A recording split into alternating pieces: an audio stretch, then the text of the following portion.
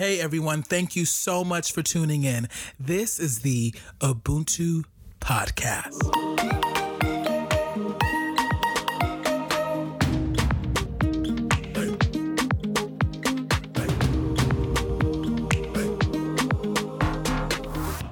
Hello everyone and welcome to this episode of the Ubuntu Podcast. I'm Henel Kielma, joined with one of our co-hosts. Go ahead, David. What's up, you guys? It's David. Thanks for coming on, David. Our other co-host, Nazi will show. He will be joining us for our next episode, so don't fear. He will be back really soon. Yes, we miss the man. Definitely, but he'll be back very, very soon. So this episode is a continuation of our discussion on migration, in particular Black immigration. For part one, we discussed Black immigration to the U.S. This time we'll focus on Black immigration from an international perspective. So David and I will continue that conversation here, and we're both looking forward to it. Just to remind you all, here at the Ubuntu Podcast, our mission is to create a radically thoughtful space for the African diaspora to deeply explore how we can create, sustain, and struggle to achieve genuine community and solidarity across the world. Excited to be on, David? Amen.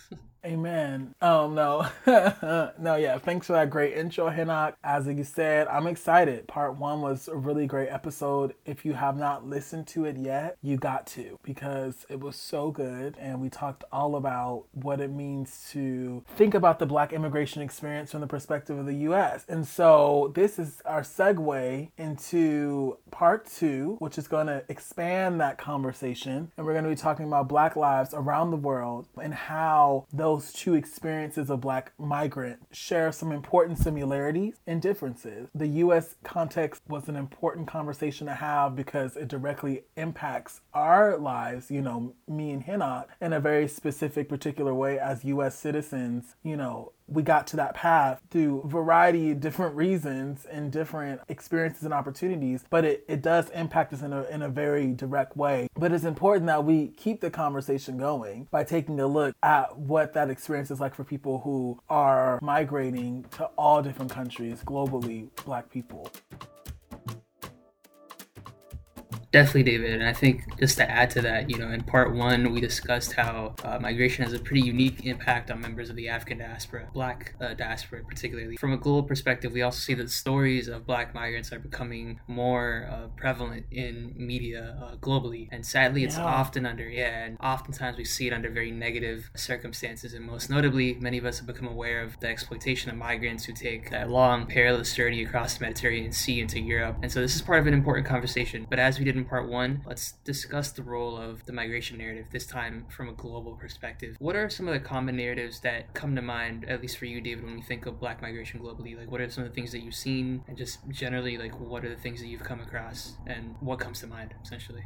I think one of the common things that come to my mind, like the story of African migrants or Black migrants, is that, and I know we're going to talk about it, and I think that's important to name this side of it, but I think it's often only discussed that Black people are migrating because of a disaster or because of a displacement. And I think that's very real, and we have to address that. But I think often that conversation leaves a lot of people without agency, and we're not looking at the root cause of what might cause a family or cause an individual from a society in Africa, a country in Africa, a place in Africa to leave. And we're not looking at historically, what are the undercurrents that created maybe over the course of 2 to 3 generations, this need or this compulsion to leave. And we don't think about colonialism. We don't think about the way that the extractive nature of how the rest of the world relates to Africa, the deterioration of a lot of public systems like politics and education and government and healthcare and infrastructure. And it's we're just oh, Africans are coming here because there was a bomb or there's conflict, and that's true. But even in those situations, it's usually the result of some kind of destabilization that other countries are implicated in, other policies foreign are implicated in, or the architects of. And even when it's not circumstance of chaos, what pulls people to other places is usually the result of some kind of imperialism. And so again, everyone's like, oh, here goes David with imperialism, but it's true. And I think that's something that is a narrative that has to be expanded, because when we think of why Black people are migrating, it's not really a Black or African issue, right? It's like a world issue because of what other people have chose to do or not do. You know what I mean? What about you? Definitely, I think that was all, really valid points. And I think particularly when you focused on agency and how do we not necessarily give agency, but how do we remember that everyone has, agency, and people are, coming from, like you said, very nuanced circumstances, and not everyone, as you mentioned, is displaced, or they're not part of the forced migration kind of complex. So even recognizing that the Black migrant narrative globally is one of nuance, and it involves people who are, like you said, from that very real, coming from that context where they are, being forced to leave their home of record, their homelands, and then other folks who are voluntarily doing it as well. Just seeing that both are factors, and both create the experience is definitely really important. And like you said, I think it's important that we learn to challenge the common notions that we have. We're more kind of, I think, exposed to migrants that are crossing oceans, and like we mentioned, the journey that a lot of migrants take through the Mediterranean into Europe is a very common route that we're aware of.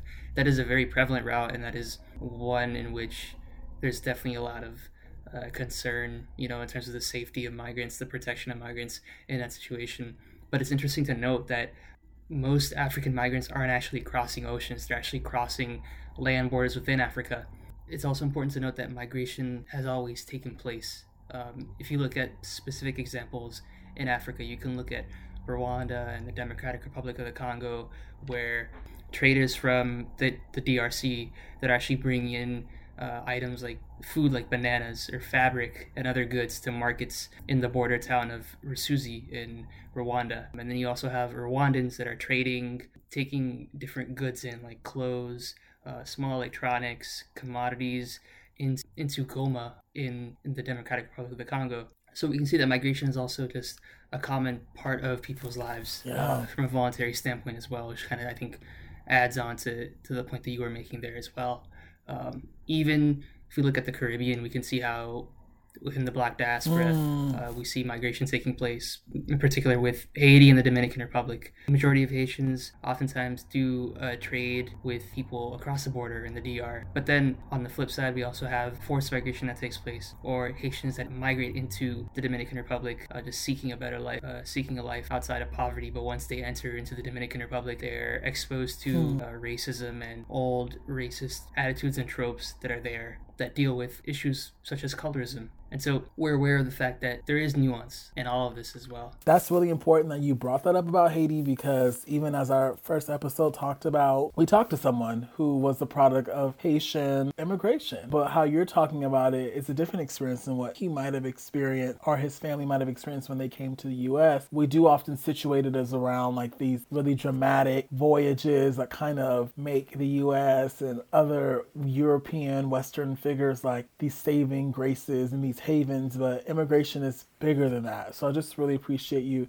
lifting that and shouting out Haiti. So given that, Hanok, and the fact that we're often not saying the right things or not getting at the true essence of what a person's experience is, or context when they're migrating. And I know this is like your area expertise. I know there's all different kind of terms that describe the differences in how people are migrating, those experiences. Can you walk us through like those terms and help explain how they're different? Definitely. That's a great point. And to add to what you were already mentioning, words matter. In terms of the terms that we use to describe individuals involved in migration, our use of different terms is actually really important, even in ensuring the safety and the protection of those that are seeking that new life, and that are actually part of the process. We have individuals who are part of the forced migration cycle and then the voluntary migration cycle. With forced migration, those that are leaving their homelands as a result of whether it be conflict or they're leaving because they do not have, the choice to remain. And then voluntary migration involving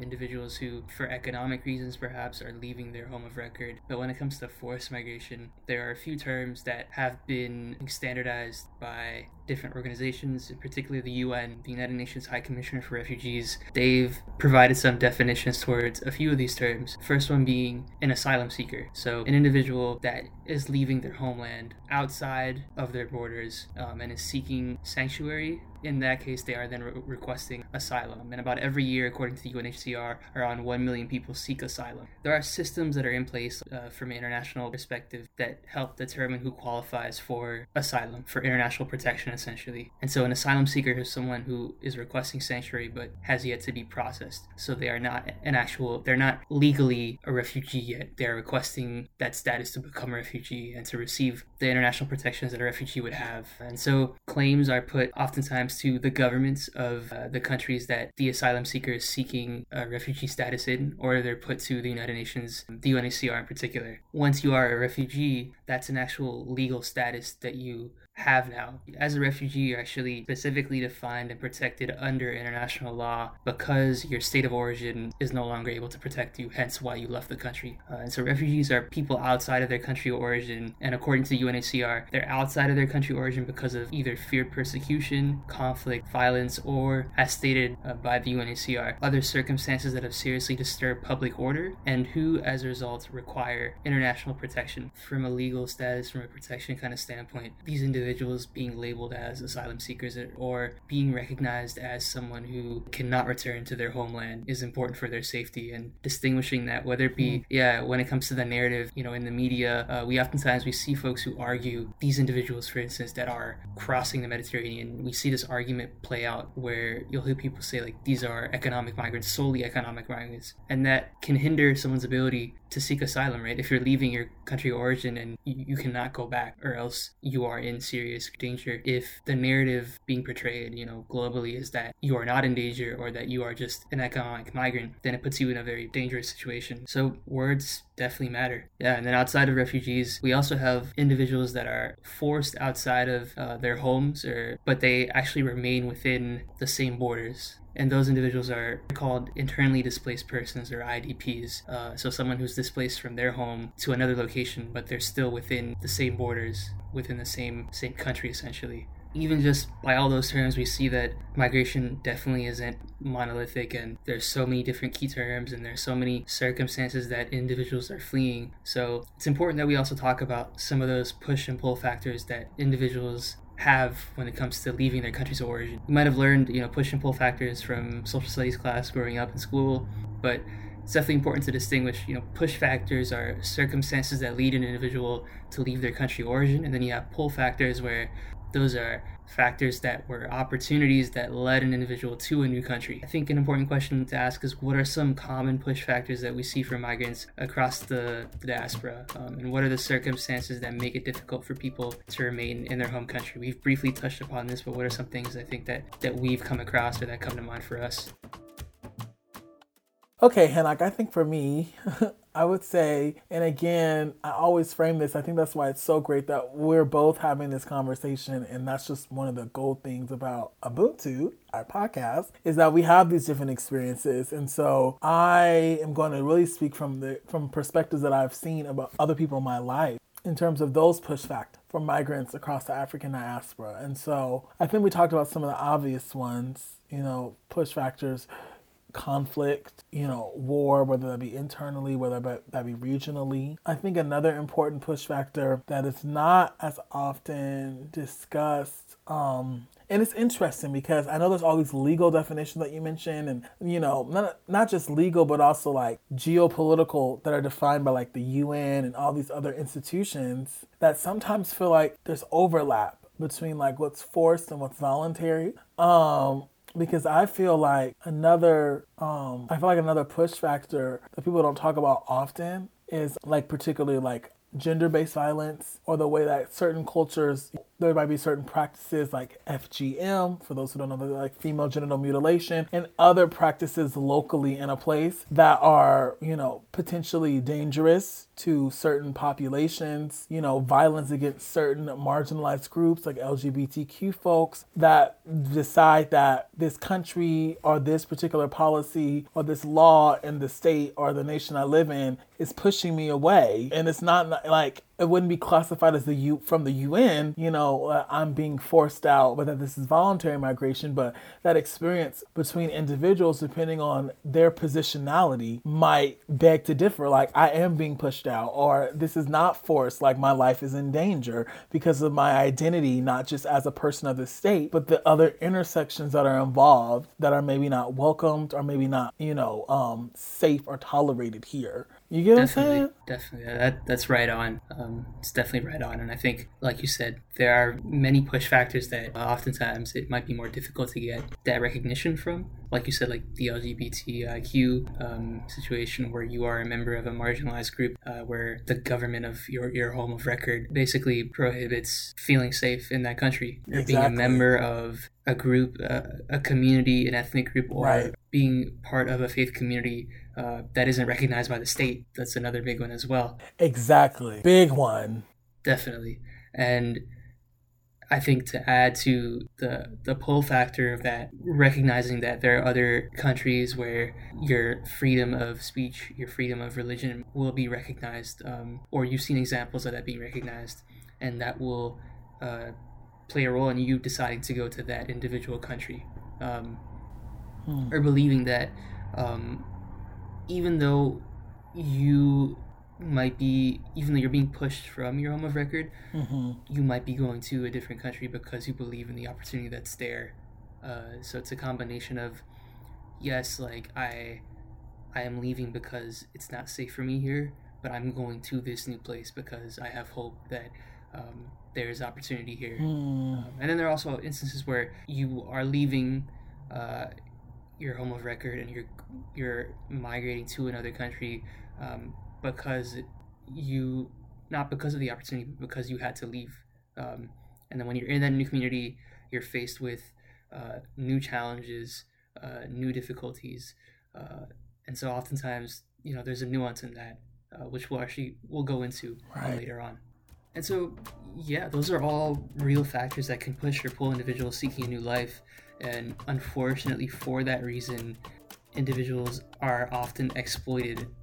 And so we've heard stories, particularly we've heard stories about African migrants who on their journey to Europe through the Mediterranean Sea are exploited by whether it be authority figures, government officials, smugglers, and traffickers. We've seen stories of that, and it might have been a couple years ago where things went viral, where we heard stories of African migrants essentially being part of slavery, of a slave trade in Libya, and it went viral. I remember people were sharing posts and just really upset by it, and there was definitely a lot of discommotion as to, like, how could this happen? Like, how could this happen in like 2016, 2017? Like, how could there still be slavery?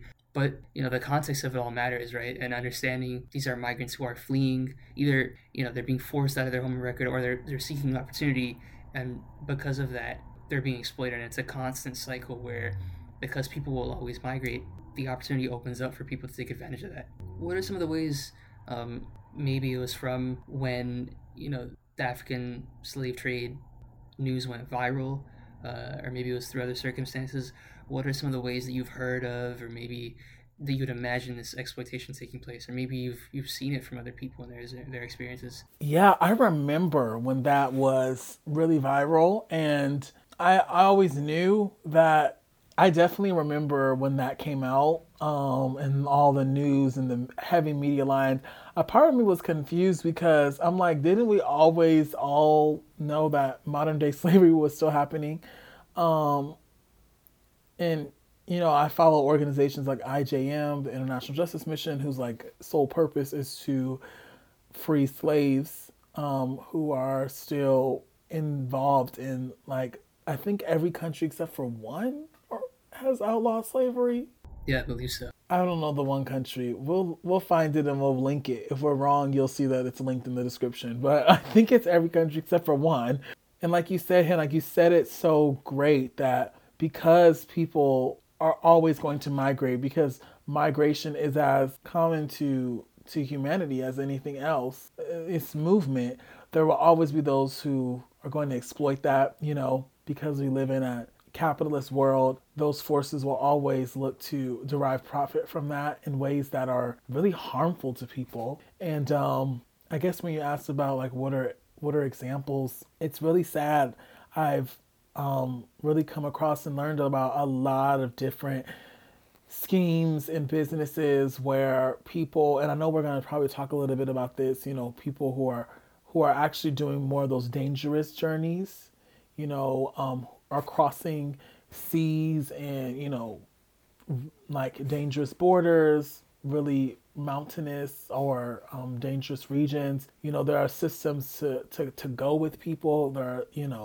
There are people who prepare. There are entire like businesses and underground economies that are sustained through services to help people migrate, where countries have considered that process illegal and make it very difficult. And a lot of those stories, I mean, we're going to link some in the description, but, from places like Vice News and the Washington Post and, all kinds of, there's been a lot of public information about how people have cut corners, people have been placed on rafts that were defective, people have been given wrong intel and then sold that to government to be captured. It's really sad and it's really dangerous. And I think the important thing to also note is that a lot of governments, both foreign and domestic, to the countries that people are coming and leaving from, are involved in these underground economies and are also leveraging and exploiting them to keep people away. And so you have a lot of folks who are spies, a lot of clandestine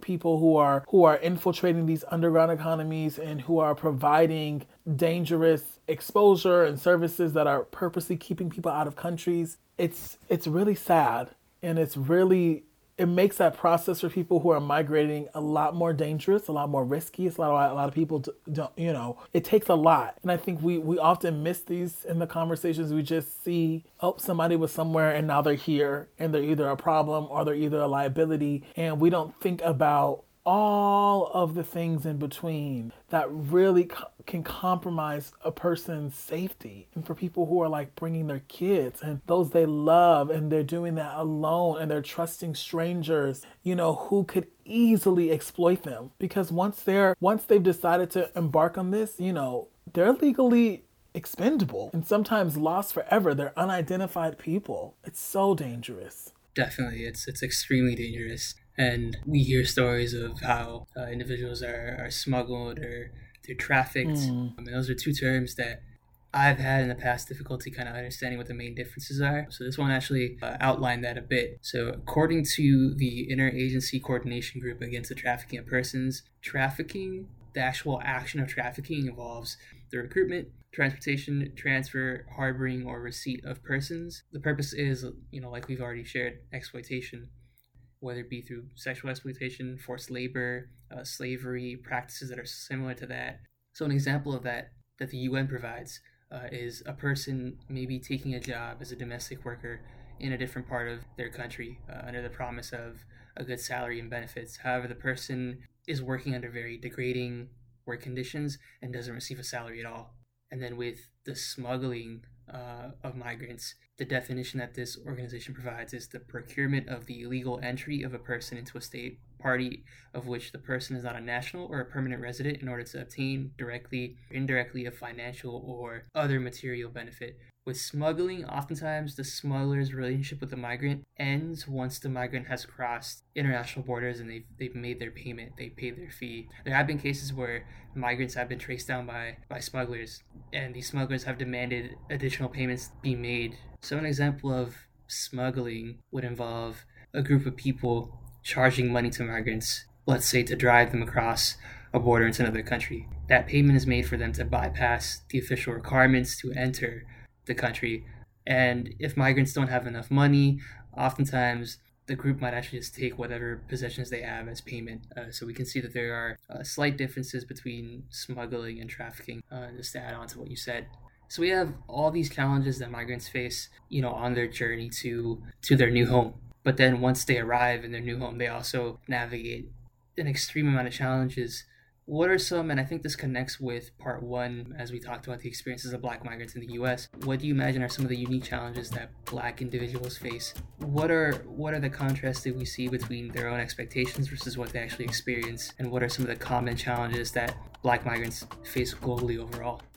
To answer your question, I think, and you said it, we talked about this a good deal in the last episode, and it's come up in a number of episodes through different conversations. I want to think about it, though, in terms of like the global perspective, because there's some obvious challenges for Black migrants, who arrive in the U.S. But I think globally, in terms of like what Black people are experiencing and facing, there's a lot of parallels in terms of anti-Blackness. Anti-Blackness is global. And that's a common thread that comes through a lot of our conversations about a lot of different topics. People will continue to hone in on it because it's the truth. And I'm thinking about a friend of mine particularly. He was from a country in East Africa, and he was a voluntary migrant. He left his home. He left his home country because he felt like I went to school and I invested in myself to have an opportunity for an employment that never really materialized, and made his way to the UAE. And his experience there, he wasn't there for that long. He was there for maybe a few years, but he talked about dealing with, in his own way and words, what I deal with as a Black person in the US, the racism, the feeling that his education didn't matter, that what he had worked for was not regarded in the way that it should have been because he was African and because he was not a formal citizen of this country that he came to, and his challenges with accessing housing as a result, his challenges with really being fully assimilated into that country. But he did also talk about the experience of finding community with other folks from his country and around Africa, the region he was from, who were also living in the UAE, who also had education, went there to do a variety of professional degrees or a variety of professional things through their degrees, and found that they were custodial workers or working in security or domestics. And that's not a disservice to anybody whose life is doing that. But the fact that they were locked out of other opportunities, it built a camaraderie. And so that's a different experience. Even like to wrap my head around geographically, as a Black person who's from America, to imagine coming from Africa and going to, somewhere in the Middle East. But the parallels are there. And it is the systemic nature and how anti-Blackness works to just kind of keep Black people at the bottom no matter where they are. So yeah, that's an experience I felt like it's kind of connected to what you were saying. I totally agree. And I think what you said about anti-Blackness, and that is the theme of what we've been not learning per se. Like, I think it's just something we've been aware of. Right. We see that theme. Yeah. We've seen that theme come across in a lot of these contexts. Right. And like part one, in the American context of the experience of a Black migrant being very different to other migrants who are not Black, we see that play out from a global perspective. Even if you look at those that immigrate to Europe and the experiences that Black migrants have, as opposed to someone, to be honest, from a country in the Middle East, for example. Let's say someone who might be from Africa, but might be part of North Africa. Someone who might be immigrating from an Arabic-speaking country. MENA. From MENA. I love saying that because I didn't study IR like Hinnock and other folks who on this podcast, and I found out that acronym and I was like, ooh, that's good, MENA. Can you explain to the folks what MENA is, and then I won't interrupt you anymore? MENA is a term that encompasses the Middle East and North Africa. So the countries in North Africa, that include, I might not be saying them all, Egypt, Libya, Tunisia, Algeria, Morocco. Is Sudan technically part of MENA or no? That's a question that I've asked people that before too, and I think it depends on who you talk to. I think it depends. Yeah. I've asked people that too, and I think some folks have identified Sudan has been part of the media and others have not. Look at me knowing my geography just a little. Look at me. But but I think the media has, and we always talk about the media, but we've seen examples of this in the media. This sort of narrative around exceptionalism and how Black people, in particular those that are migrants, kind of need to show this exceptionalism to fit into the new societies that they're in. This need for people to kind of prove themselves as being worthy of being in the new society. One example that sticks to mind for me is the story of Mamadou Gassama, who at the time was 22 years old, a migrant from Mali, who actually rescued a 4-year-old who was dangling off a balcony in Paris. I don't know if you remember this story. It was in 2018. I remember that. I do. Yeah. And in the media, he was hailed as a hero, and you could see him. He got nicknamed the Spartan Man because the guy literally, he climbed. I remember that. Scaled the whole wall. Yeah, scaled the whole wall to save that child who, was in a lot of danger, obviously. But Mamadou's act was captured around the world, and that led to the French president, Emmanuel Macron, saying that he had invited Mr. Gassama to apply for French citizenship, stating that because France is built on desire and Mr. Gassama's commitment clearly showed that he has that desire. And so I remember when I initially saw the story, I thought it was really, really, really cool, like that this man did this really heroic feat. And I think his story as being a migrant from Mali who wasn't a citizen, to me it felt like a really feel-good story and really inspirational. And I remember seeing a cartoonist with the image of two people climbing a wall, and then the one person climbing the wall had in bubbles "good migrant?" The other person "bad migrant?" And it was a really interesting, depiction of this story and, the larger implications of it all and the undertones that we're seeing. And it wasn't the first time. Back in 2015 in France as well, a 24-year-old individual who also was from Mali named Lassana Batili received a lot of praise for hiding customers in a room after a gunman attacked a kosher supermarket in Paris during the middle of terrorist attacks from Daesh. And so it definitely isn't the first time where migrants have been portrayed or have been honored for their heroic acts, but then it raises the conversation of, who is deemed worthy? Is it because of our service, right, that we're deemed worthy? And what makes a good migrant versus a bad migrant? Because at that same time, or it was around that same time with both these individuals where we were hearing more stories about refugees that were actually in France at a makeshift camp called Calais camp. Calais is the entry point into the channel tunnel that connects France to the UK. A lot of what was occurring was migrants who were in this camp, makeshift camps. Their goal essentially was to go into the UK through this port, to either jump on a truck or to even hide in a ferry and to essentially seek that life in the UK. So you have folks that were really struggling to make ends meet that were in a Calais camp for a very long time, and we saw the reception that they received. And we also saw how France, around that same time, was attempting to restrict the flow of migrants into their country. Calais camp ended up being shut down in 2016. The UK and France both currently are working on a border barrier that seeks to prevent migrants from gaining access to this channel. So we're seeing, all of this stuff going on in the background where we're seeing, in the narratives that are being made and systemically how these governments are attempting to restrict migrants and to, inhibit people from gaining access, right? And you're creating more barriers for migrants to find that better life, many of whom are leaving places where they cannot return. Right. And then you see on the flip side how individuals like Mamadou or Lassana are being, heralded as heroes for their acts. And right, the dissonance. The dissonance, right? And you see this image being formed of, to be a good migrant or to be a member of our society, you need to do all of this, right? You have to be exceptional, even though we are restricting you and we're putting in all these barriers systemically to stop you from succeeding, to stop you from having. We're killing you.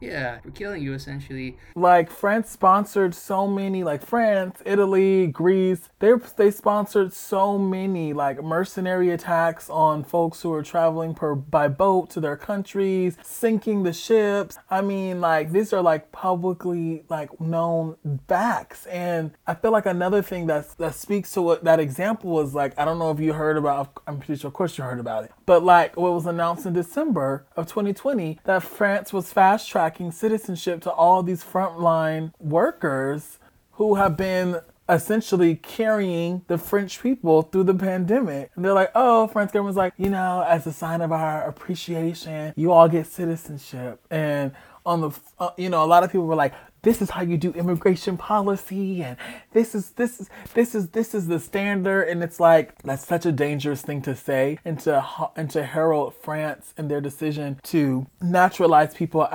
because of these acts of service that really were treating them as expendable. It's saying the only way that you'll rise to a level of deserving to be in our country is if you put your life on the line. If you're expendable, if you provide labor that we're not willing to give, if you provide sacrifices that we're not willing to make, then you're worthy of being a French citizen. Like, you gotta scale a dang building and save a dangling child, putting your life at risk before you can be a citizen of our country, while we're simultaneously deporting, killing, disrupting the lives of your family, friends, and, potential colleagues who are trying to come here as well. It's not right. Exactly. You see the dissonance in all of it, and you see how messed up it is. But there's a lack of, I think a lot of the narrative has made it hard for people to be cognizant of that, and so you get this perception that migrants that individuals have to hustle and grind, even though that's what they've been doing the whole time, and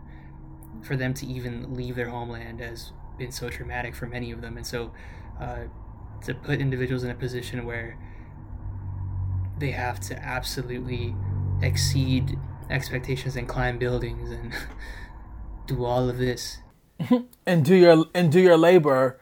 Like, we don't want you here, but you have to be here to do our labor. Like, that's wild. Exactly. It's wild. Exactly.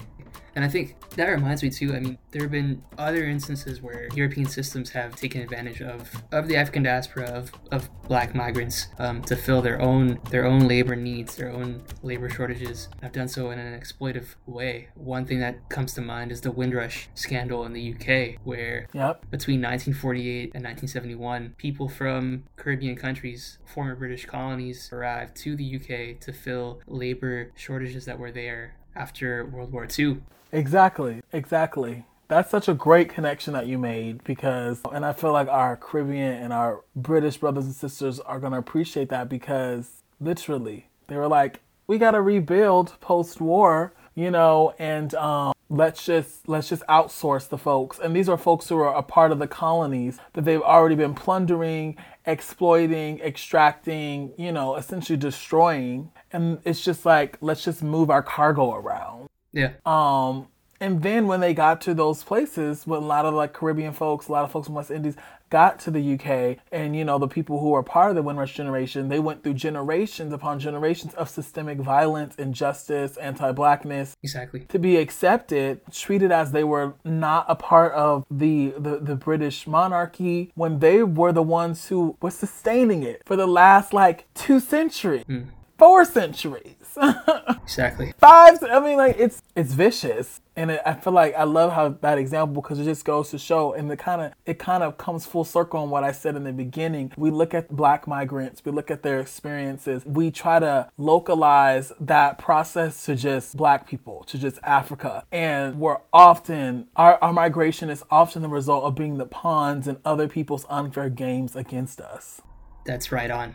That's exactly, I think, the perfect way to sum all this up. Amen. No, just kidding. Yeah.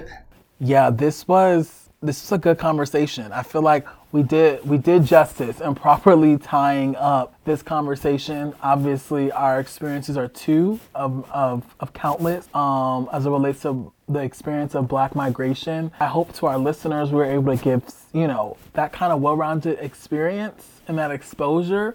But even though we planned it this way, as I'm at the end of both conversations, I'm really just kind of struck by all the parallels and all the many interconnected experiences of Black people who find themselves to the U.S., find themselves across Africa, from places, actually, all kind of stuff. And even the conversations we've had about what it means to return. There's all these political systems that are involved, but it's always that personal is political, political is personal, that, you know, individual, systemic. And I think this conversation really explores how we kind of get caught in that. So thank you. You brought a lot to this conversation, Hinak. I learned a lot. Thank you, David. Thanks. I mean, I learned a lot from you as well in this conversation and in part one as well. It was really well done, and definitely, like you said, there are so many parallels, and it's a reminder, you know, it goes back to our theme of Ubuntu and the solidarity that we need as a community in understanding each other's issues. You better take it back to Ubuntu. You better take it back to the mission. Exactly, and understanding that we are better united, and we're better even if we have complexities and differences, you know, understanding that we have a common unity through all of that. So thank you again, David, and thank you to all of our listeners. Again, we will be sharing relevant links to organizations that are doing work in migration, as well as articles that we've referenced in this conversation as well. Thank you all for listening, and take care.